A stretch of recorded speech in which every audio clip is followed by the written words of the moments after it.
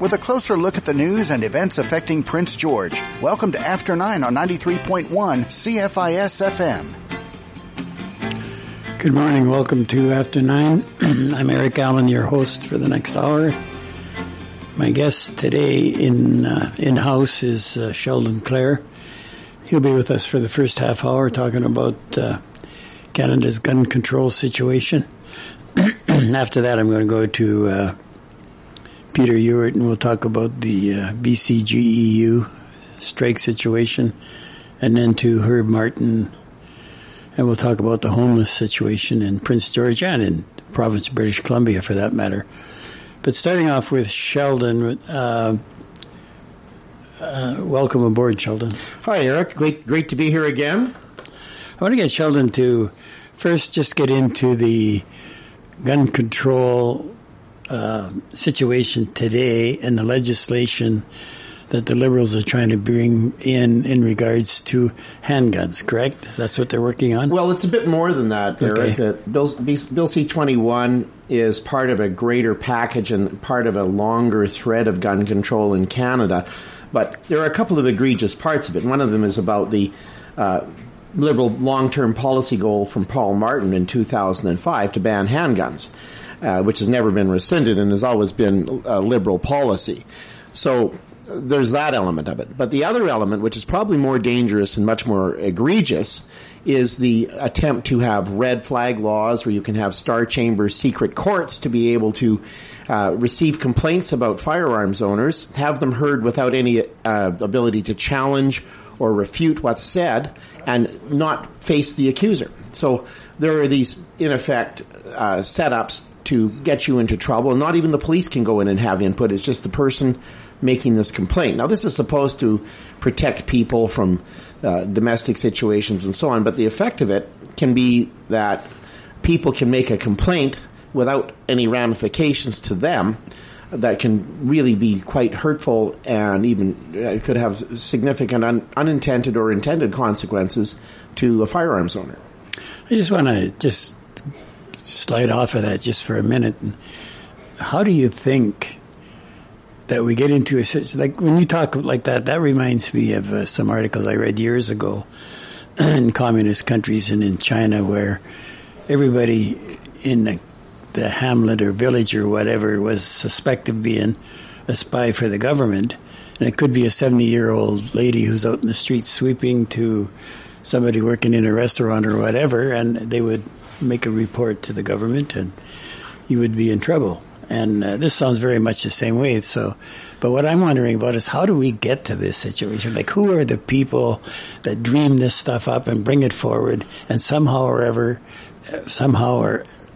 seem to think that it's okay to do that type of thing? Well, it's ideological, and it goes back a long, long ways. It's probably a good point to just give the historical context of how we got to where we are, because gun control, modern gun control, I'd say the last 50, 60 years, started as a reaction to several high-profile assassinations that were happening in the 1960s in the United States. Most people would be familiar with the Kennedy assassinations, I should say, Malcolm X, Martin Luther King, and so on.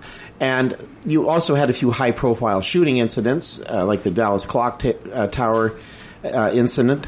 But in the Canadian context, it was also influenced by reaction to the Vietnam War.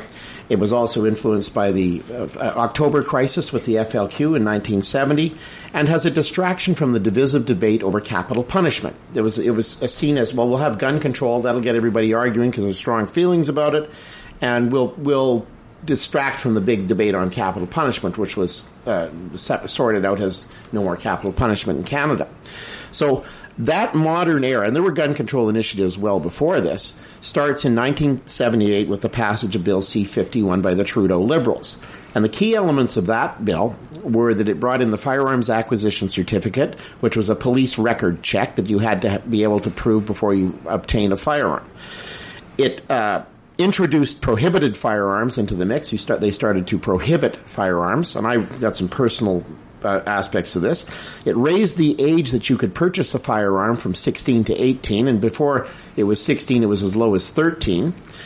And it restricted the AR-15 rifle, which was non-restricted prior to that. And then that rifle was made non-restricted again through most of the 80s by Joe Clark's government when they took the AR-15 off of the restricted list, made it non-restricted, and then it became one of the more popular modern sporting rifles. The next big sweep of legislation takes place in the Mulroney government with his Justice Minister, Kim Campbell.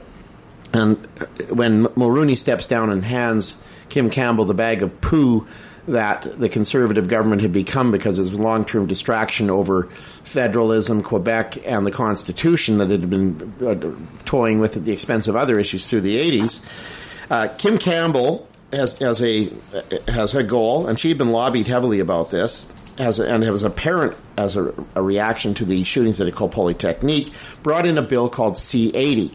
Now, C-80 was really quite draconian, and the reaction to this was huge.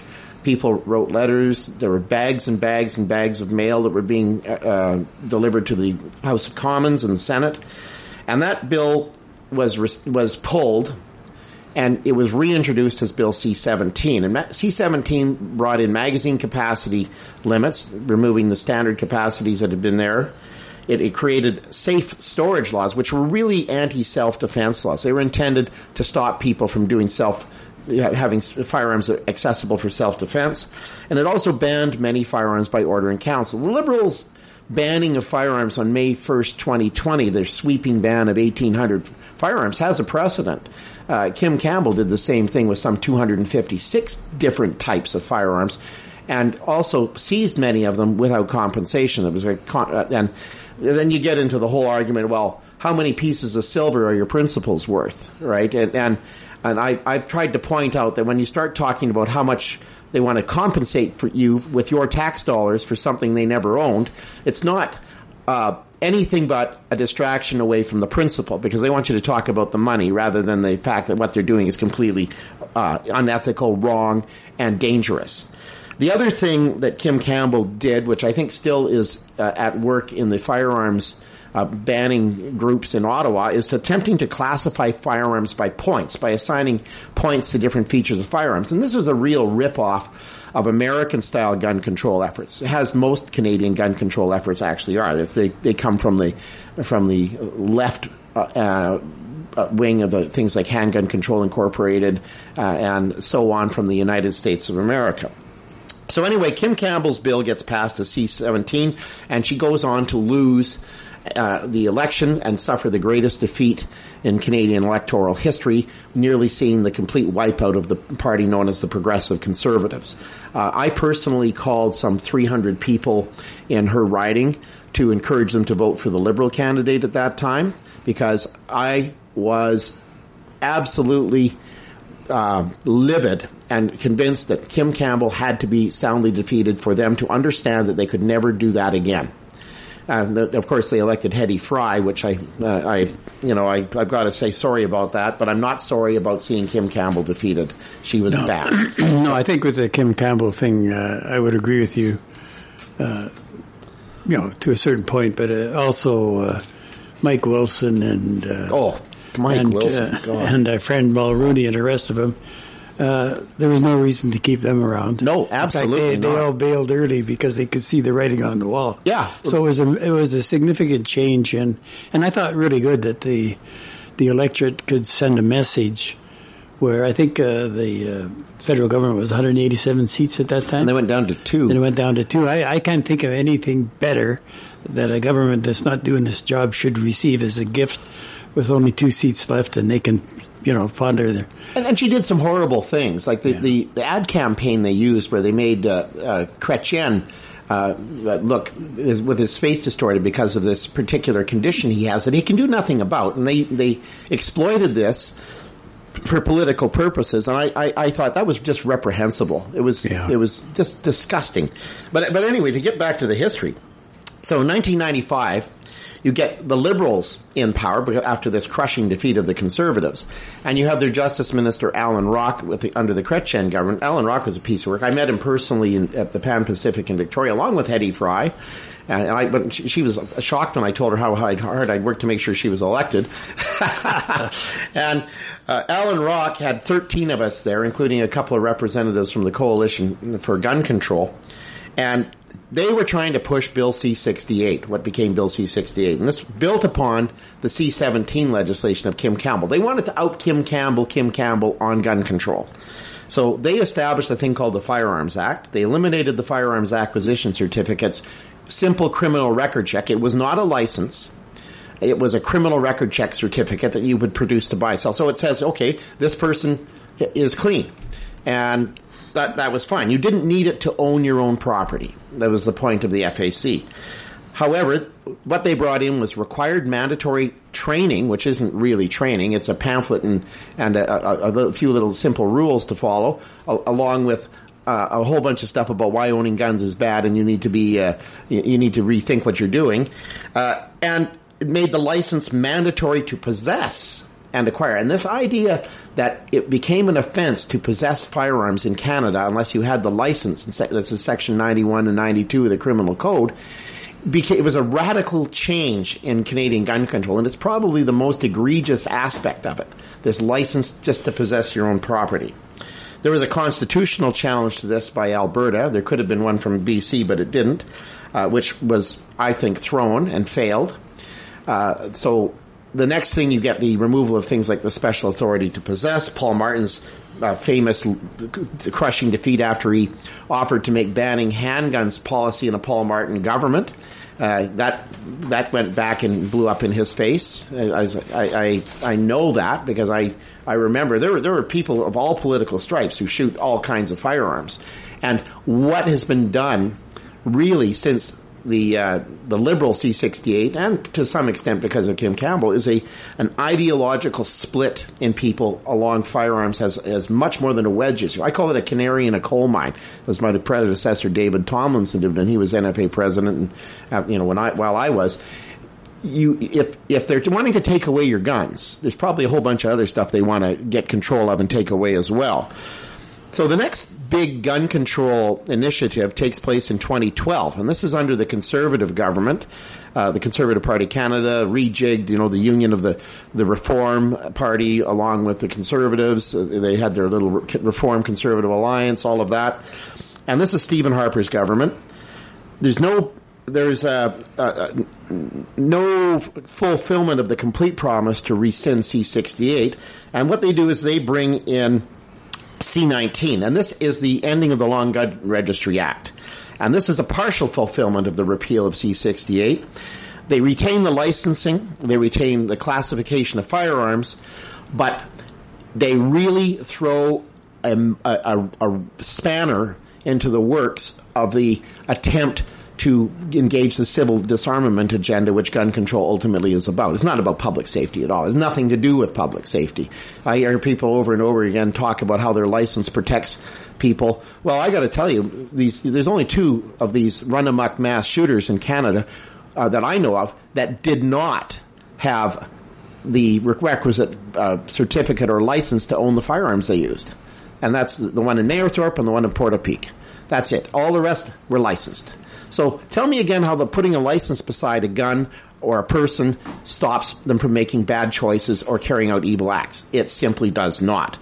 So the C-19 was a big deal because it took all of those firearms out of the system, allowed for their free exchange. I remember gun owners going, well, what do we do? And I said, this is freedom.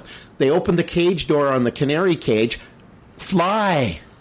And people were so used to being controlled and turned into sheep that they had trouble accepting freedom when it was handed to them, even a little sliver of it, which is what that was. Then the next thing is the May 1st, 2020 Liberal Order in Council. And this bans initially some 1,500, and I think it's up to over 1,860 types of firearms. And this affects hundreds of thousands, if not millions of Canadians who have these firearms. And it's by name and features. And this appears extremely arbitrary. It's certainly excessive. And this isn't done in the same style as Kim Campbell's gun grab. The difference is they're talking about this so-called compensation of a buyback. And it's not a buyback. It's just theft with tax dollars. Like, you pay your money to the government. They give you a rebate and tell you have to give up your property. Well, I'm sorry. That's mine. And in some of these things, people spent an awful lot of time building. They have emotional attachment to. They saw them as heirlooms that they could pass on to their family. And they've designed and crafted things, particularly the AR-15 platform, the modern sporting rifle, which is not a hugely powerful a firearm in terms of its choice of cartridges, and it can fire many different cartridges with adjustments to the uppers and so on. But this has gone after bolt-action rifles, it's gone after shotguns, it's gone after a range of different things. Nothing daunted, the Liberals continue in May of 2022 with C-21, which we talked about at the start. And this is how you get to C-21, is this civil disarmament agenda, which has been carried forward. And this effectively ends new ownership of handguns in Canada. It freezes any transfers, and it brings in so-called these red flag doxing or swatting laws that can get someone who's completely innocent in a lot of trouble. And there's no ability to challenge an accuser. And then in August, they bring in an import freeze on handguns. So this is a very strong, powerful agenda, and it needs to get stopped. It's not safe. Oh, okay. We're going to take a little break here, and then we'll be back and pick up on the gun control issue. Join us each week for Music and the Spoken Word, featuring the Tabernacle Choir at Temple Square, the longest-running continuous weekly network broadcast in the world, celebrating over 90 years on the air. Each episode features modern and traditional arrangements of spiritual, patriotic, classical, and contemporary music, and a timely, inspiring message. Music and the Spoken Word with the Tabernacle Choir. Now heard Sunday mornings at 8 here on 93.1 CFIS FM. Summer heat can be very uncomfortable. Help alleviate this discomfort with a properly fitting bra and swimwear at Tops and Bottoms. A proper fit will help you feel great and look your best, whether you're frolicking on the beach or at a staff barbecue. For an unsurpassed one-on-one fitting service, book an appointment today online at topsandbottoms.ca or call 250-614-1553. Tops and Bottoms, great summer support for the women of Prince George. Join the Daycal and Kukum Connection elders to learn how to make a small canoe at Two Rivers Gallery. Your first craft creation will be gifted on your behalf during the upcoming Weaving Word celebration. Then you can practice your new skills on a second craft to take home. Pre-registration for this free event is strongly encouraged through Two Rivers Gallery. Weaving Words Celebration, Elders Crafting Workshop, Thursday, September 8th from 5 to 7 at Two Rivers Gallery, where creativity flows in Canada Games Plaza. Forecast from Environment Canada. A mix of sun and cloud today, a 60% chance of showers and the risk of thunderstorm this afternoon. A high of 28 with a high UV index. Tonight, partly cloudy with a 60% chance of showers and the risk of thunderstorm this evening. Clearing overnight and a low of 13. For Tuesday, mainly sunny, wind becoming north 20 near noon. A high of 28 with a high UV index. You're listening to After 9 on Prince George's Community Station, 93.1 CFIS FM. Okay, we're back and going to get into this gun thing a little bit more. I'm kind of flabbergasted, although I basically watched all this take place over the years. But, I'm always amazed at the amount of time and effort that governments can put into issues that really aren't that complicated, but they can take it from an anthill to a mountain in no short period of time and cost millions and millions and millions of dollars. Or billions. Or zillions. And of course, there always seems to be a hidden agenda there that they don't want to talk about. And I think that's what we're dealing with here is a hidden agenda on handgun ownership and or gun ownership in Canada. I'm not even sure it's hidden, Eric. I think it's actually been out front, and they've been very. Well, I mean hidden in the sense that they don't get into the true stats in the country and who's actually shooting who, and it's not the honest, everyday working man who happens to own a gun or go hunting or whatever. Very few people are killed by that component of our firearms crime is actually really low in Canada, and you get high profile incidents like that one in Halifax that certainly was quite visible. But that was, it's illegal to do these things, and this is not a public safety exercise in any sense of it. It's marketed as public safety, but it's not public safety. Ultimately, it's about removing all firearms from Canadian civil society. You're seeing campaigns going on to go after hunting, for example, and that's a similar sort of program. And the intent is to remove those sorts of privileges from all but a select few. And this is about social re-engineering or changing a culture. And how are they doing this? Well, legislation for sure, but they're also engaged in specific activities that are intended to divide people and get them arguing about bad guns and good guns and inappropriate and appropriate uses and how much tax money should be paid to steal property. So the first part of their overall strategy for the decades has been to create division, and I think they've been very effective at it. You put hunters against sport shooters, you get sport shooters against hunters, you get defensive use versus collectors and reenactors and so on, and you try to put people in little silos or boxes, if you like, so you can take out each box in turn, and then at the end of the day, there's none left. I think that's what their strategy has been. There's more to it. I know, but they don't seem to talk like. I think probably in the past 100 years, you could own a handgun, but there was certainly a lot of restrictions to it. And people abided by it, and that was the way it was. And then, of course, the regular hunting licenses and owning firearms. Like, we're talking 100 years here, and very few absolute instances where these people who owned those handguns and or rifles and hunters or whatever did anything criminal. Right. And there's no data to support that they did. The criminal element, of course, did some. People with mental problems were involved to some degree, and then, of course, our police force in Canada are all gunned up and oh yeah, that's for sure. And I mean, there's some really good research out there on this. Dr. Kalen Langman looked at Canadian gun control efforts from the mid-70s forward, and he found that none of the Canadian gun laws and initiatives brought in have had any effect whatsoever on violent criminal activities. None. I wouldn't think so. No, none at all. So. And the situation is such that we are being driven towards a particular end as a matter of a wedge issue in public policy, which is supposed to isolate political opponents and make them appear to be responsible for anything bad that possibly happens. Like, you don't want to be that political party that says, "Oh, we're going to repeal this gun law," and then somebody does something using something that you allowed. So they'll argue you allowed happen.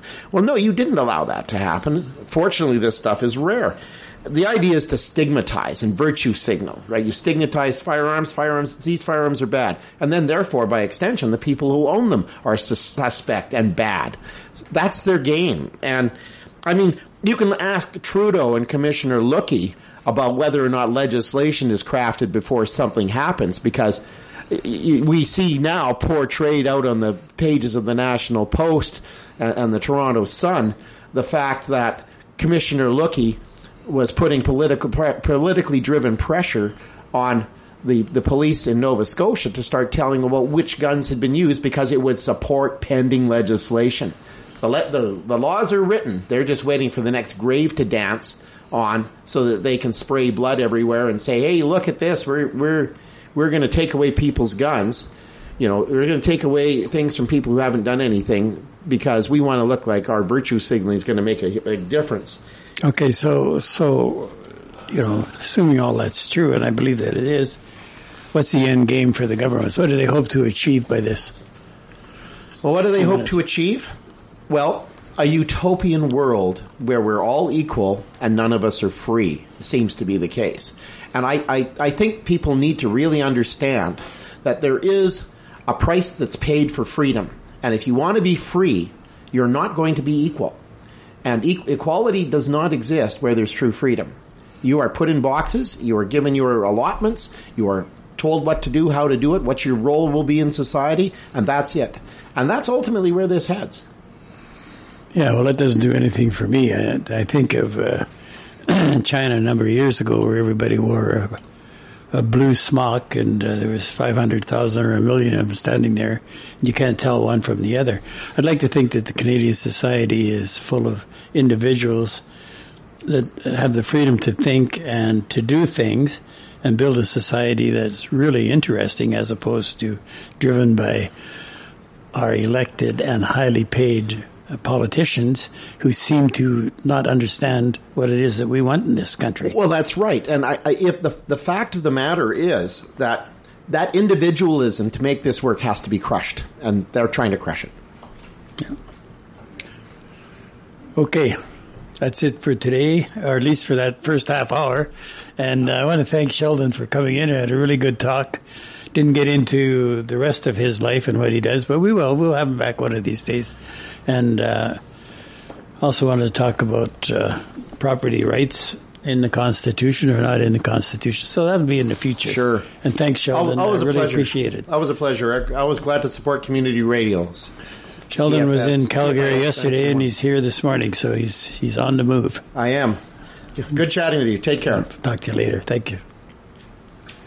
Minds in Motion is a fitness and social program provided for people experiencing early symptoms of dementia and their care partners. Each fitness session is followed by social time, an opportunity to connect with others living with dementia. An in-person series is available in Prince George on Tuesdays through September 6th at the YMCA. To register or for more information, contact the Prince George Resource Center at 250-564-7533 or email info.princegeorge@Alzheimer's bc.org. Parent Support Services virtual summer camps are back. Camps are interactive, free, and can be attended from the comfort of home. Camps include an exploration of nature and marine life, a Zumba dance party, and a storytelling and crafts session. The final Parent Support Services virtual summer camp for this year starts Tuesday via Zoom. Registration and full details are available through the events link under services at parentsupportbc.ca. A study is being conducted in Prince George on making streets and outdoor places more accessible and dementia-friendly. Demscape is looking for mobile people with mild to moderate dementia to take part in the study. Participants will take part in a series of conversations and walks with a researcher. Scheduling will be at the convenience of the participant. Those taking part will also receive an honorarium. For more information about Demscape, email demscape@unbc.ca. The Indigenous Sport, Physical Activity and Recreation Council is holding regional healthy living training sessions in person this fall. The sessions are complimentary for those working within Indigenous communities who want to deliver an Honor Your Health Challenge or Indigenous Run, Walk, Wheel program. The Northeast Region session will be at the Coast Hotel in Prince George on October 4th and 5th. Regional healthy living training sessions in person this fall from iSpark. More information and registration details are available at ispark.ca. Keeping you up to date on current news and events in and around Prince George. This is After 9 on 93.1 CFIS FM. Okay, we're back, and we have Peter Hewitt online.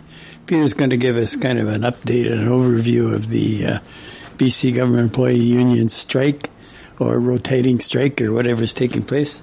You ready to roll with that, Peter? Sure am. Okay, we're going to give it to you. I got Herb here listening in, and we'll discuss what you have to say here as you go along. Well, yeah, like as everyone knows, inflation's been skyrocketing in the province and across the country, reaching 8% a year in June, the highest since the hyperinflation days of 1983. Of course, even that figure of 8% is suspect, as many people believe that the rate's much higher. You know, it depends on how it's calculated, and oftentimes calculations are not in order. But anyway, people are being hit hard by this. Higher food prices, rents, housing prices, gasoline, hydro, and a bunch of other costs.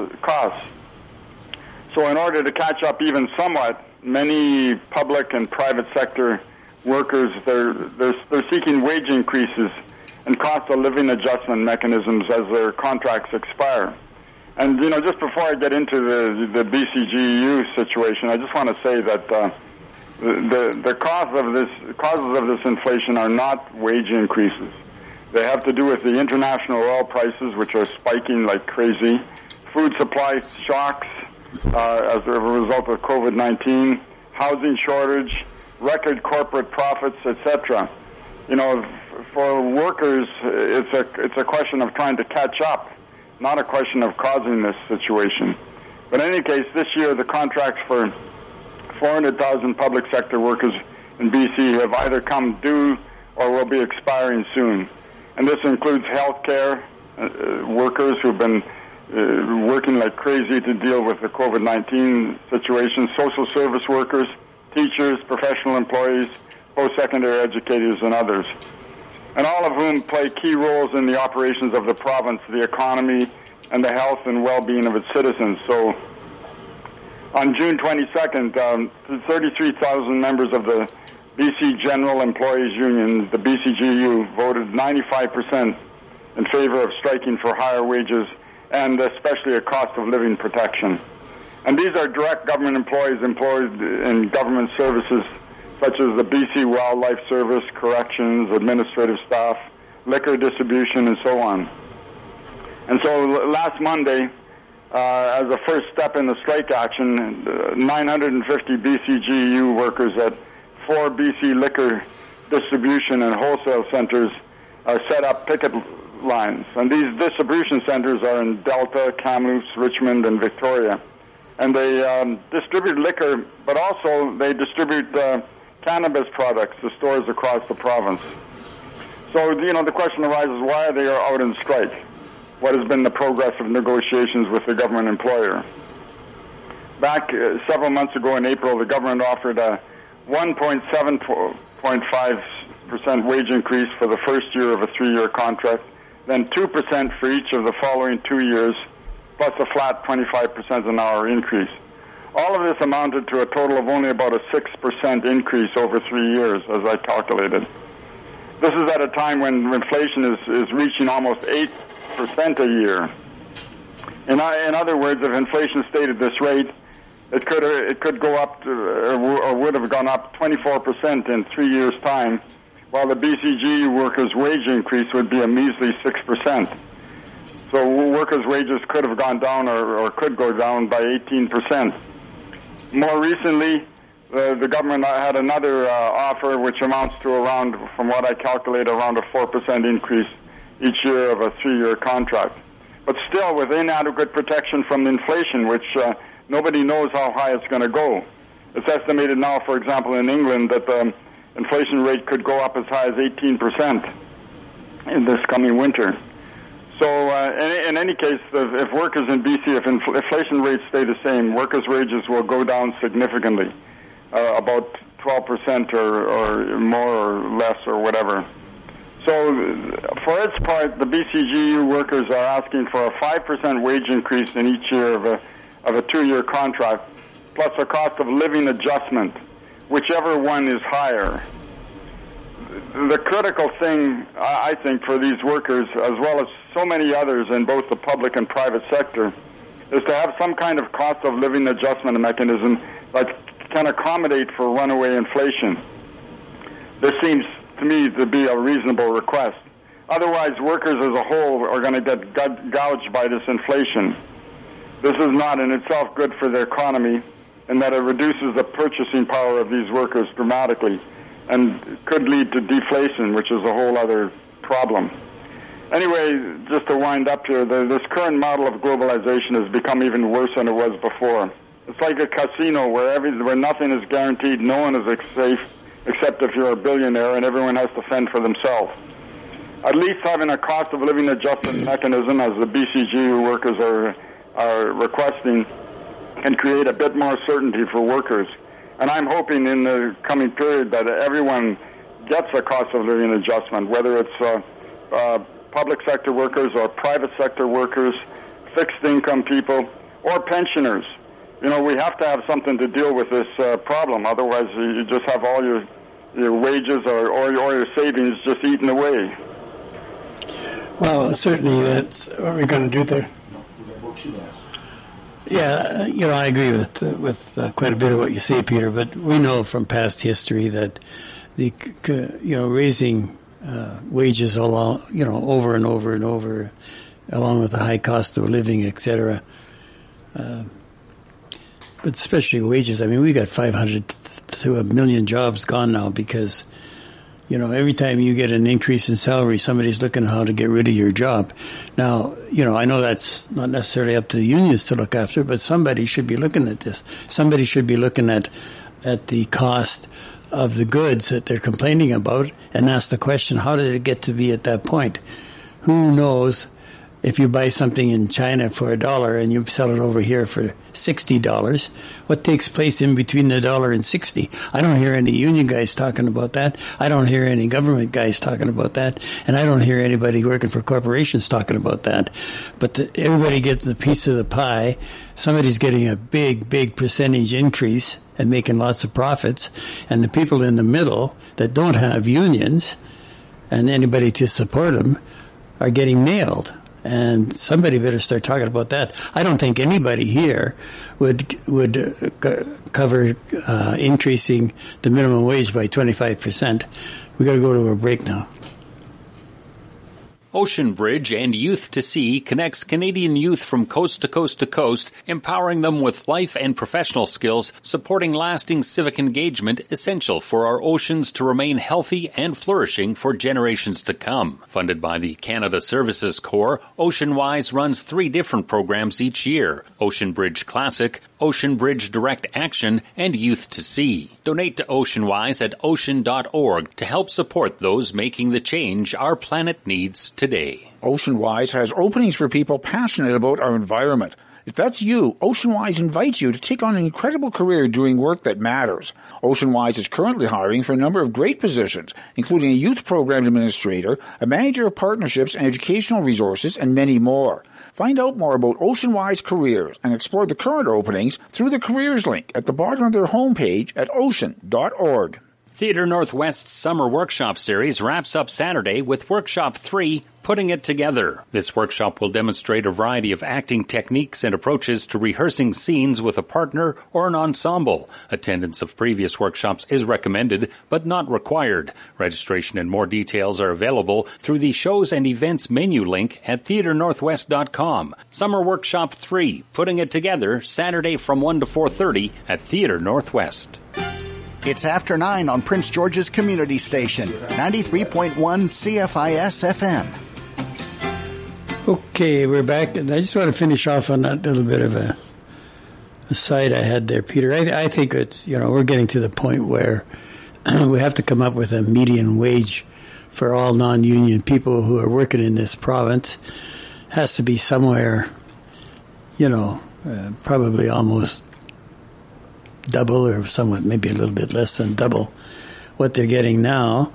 And then going forward, any increases by the unions that could be worked out between all the union increases in a year in British Columbia, and raising benefits and that type of thing, automatically go to these non-union people and they get the increase also. That way the unions are fighting for everybody and not just their own little hierarchies. And of course they can all work together to try to keep the price down from the corporations and the other thing. So, you know, instead of having 2 prongs, which is business trying to make profits and unions trying to keep up with them and get paid accordingly, we have to think of that other third or more people that don't have any representation other than the government they elect, which don't pay any attention to them. I'm just going to maybe touch on that, and then we're going to swing over to Herb and see if he has a comment. Well, no, I don't disagree with that, like in the sense that people on fixed income, pensioners, whatever, and all this are all very vulnerable. I would say that the union movement, like, for example, the CLC and all this, called for a dramatic increase in CPP and old age pension increases, but were totally ignored by, this was several years ago, were totally ignored by the governments of the day. So the union movement has a history, and I think a proud history of actually not just fighting for its own interests, but fighting for the rights of all in the society. And you go back historically and look at the fight for minimum wage was spearheaded by unions. For public enterprises, for Medicare and all this, the unions and the labor movement played a key role in all of that.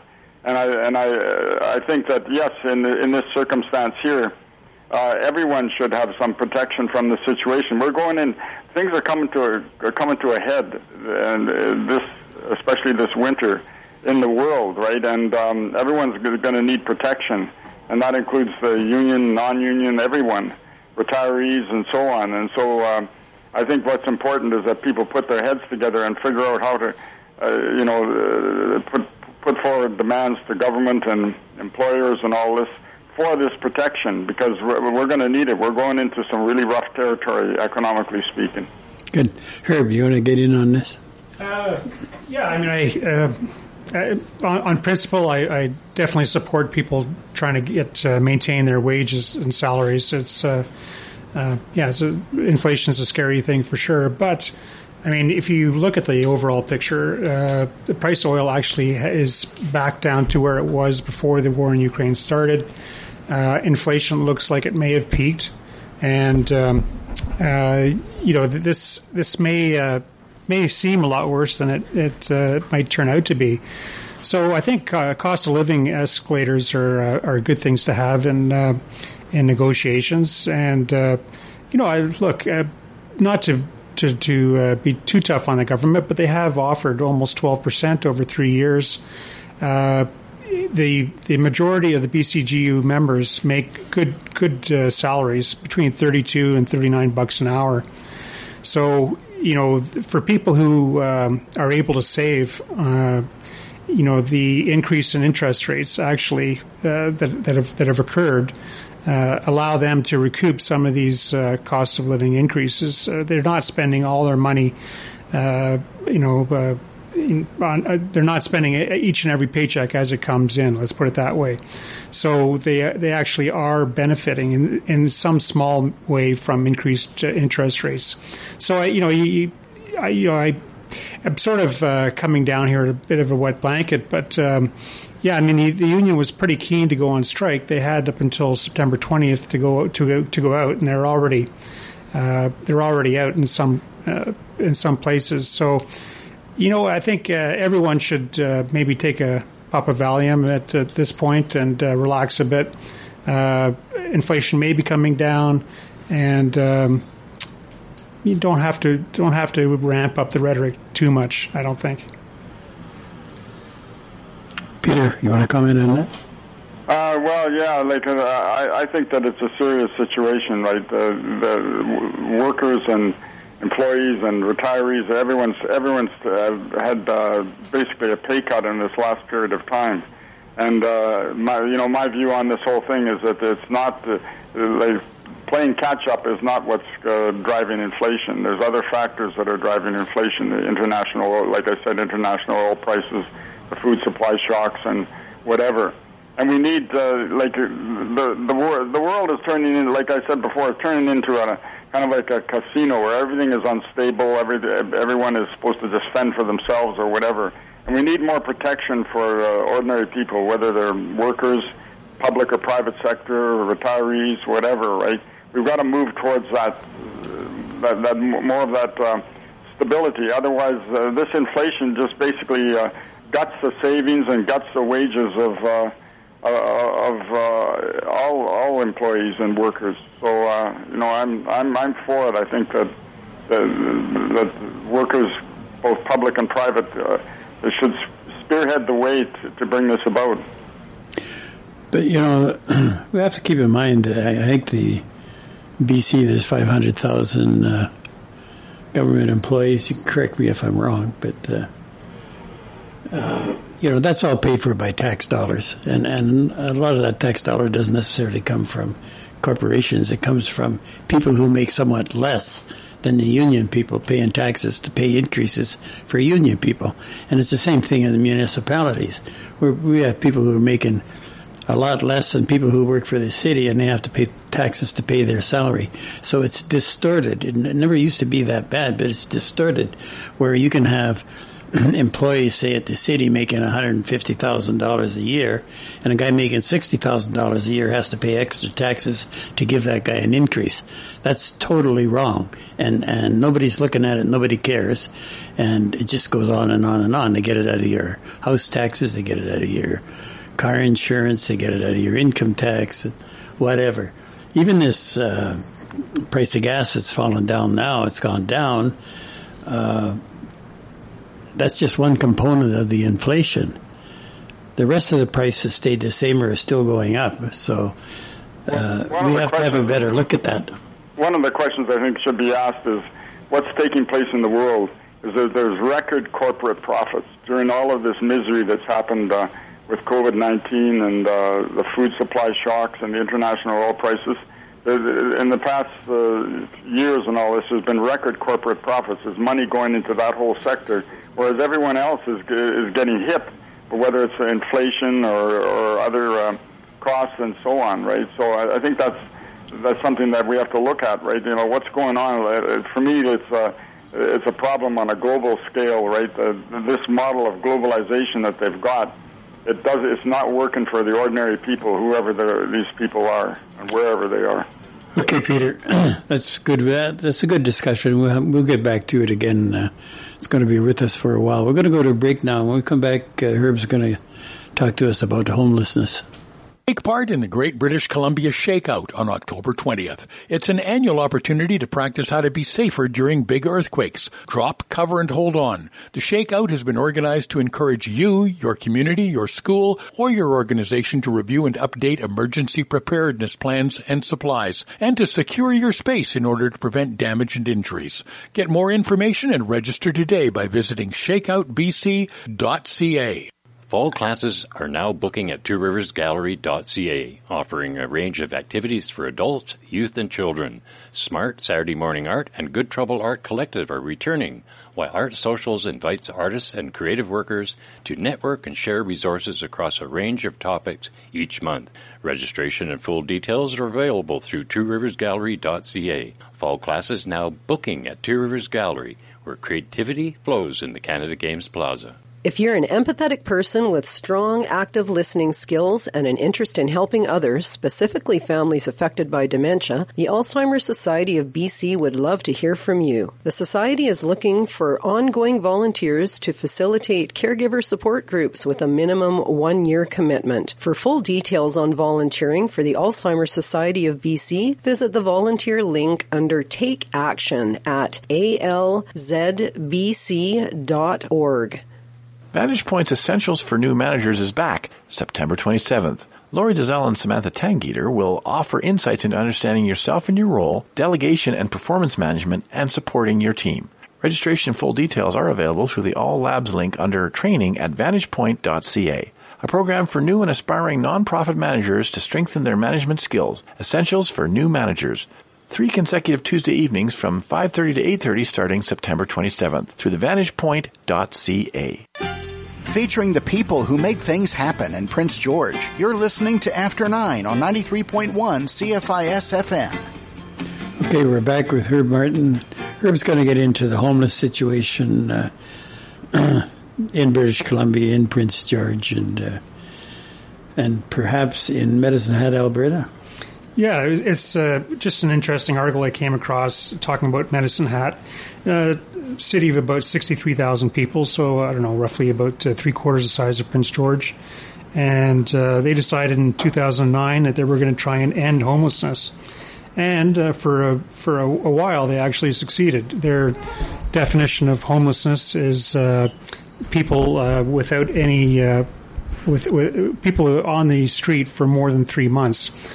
So in Prince George, I think we have the highest number of homeless in all of BC. We're looking somewhere between 600 and 800 people homeless at any one point in time. And our definition is actually for homelessness is people being on the street for longer than 6 months.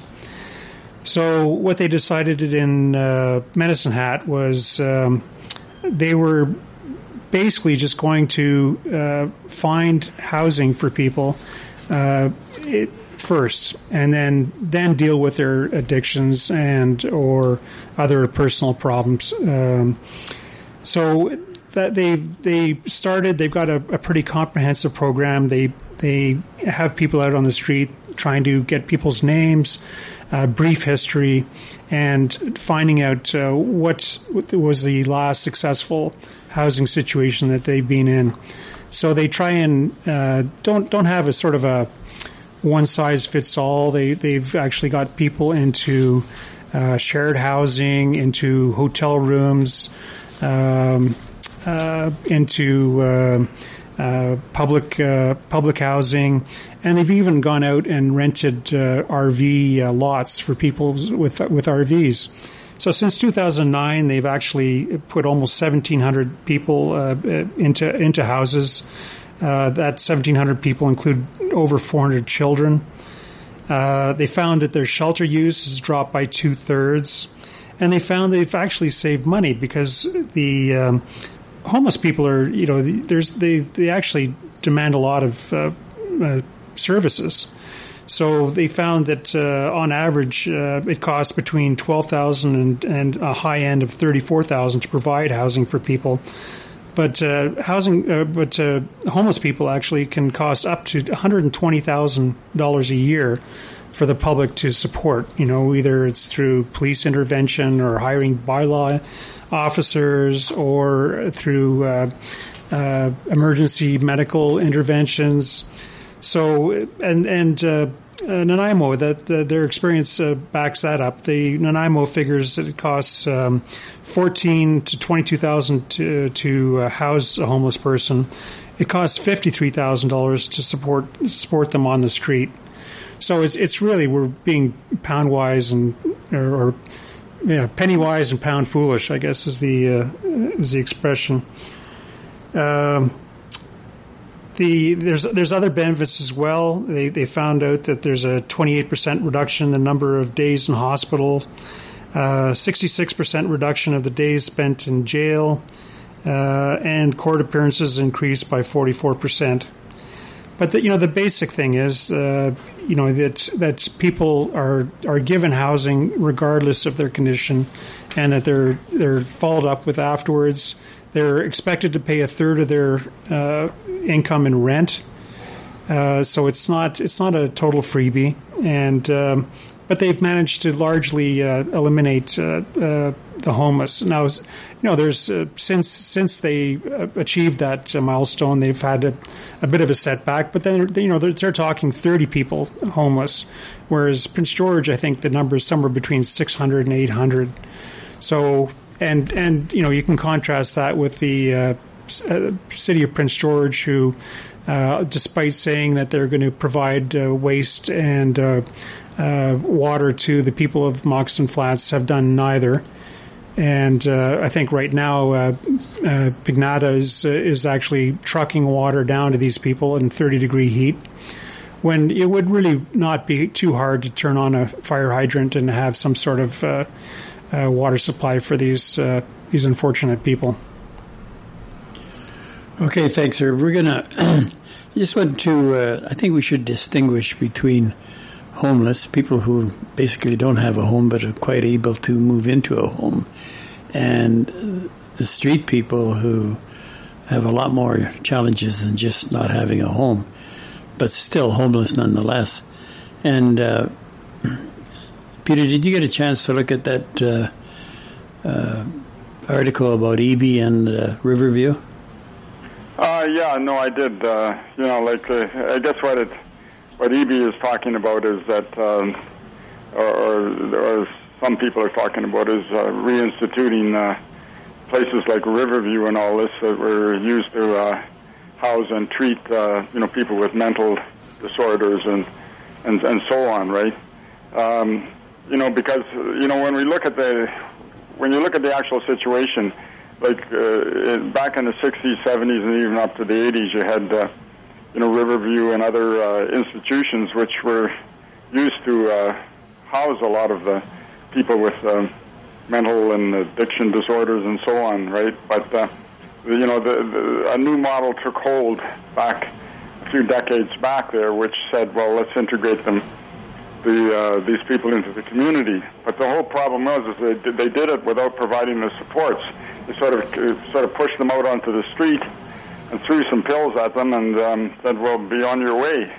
And as a result, this really compounded, the homeless problem, so that a lot of the people who are on the street are suffering from addiction and mental disorders and so on. So, you know, the problem is that, you know, like when you start say, you know, should if you're going to reopen Riverview and other places like it, are you going to use force to put people back into them? And that's a real problem. That's a real civil liberties, a real rights issue, right? You know, like where you're just sort of seizing people because they happen to be addicted or have a mental disorder or whatever and putting them back in an institution. So there's a real problem with that, you know, like in terms of, I think what we need are new ways of doing things.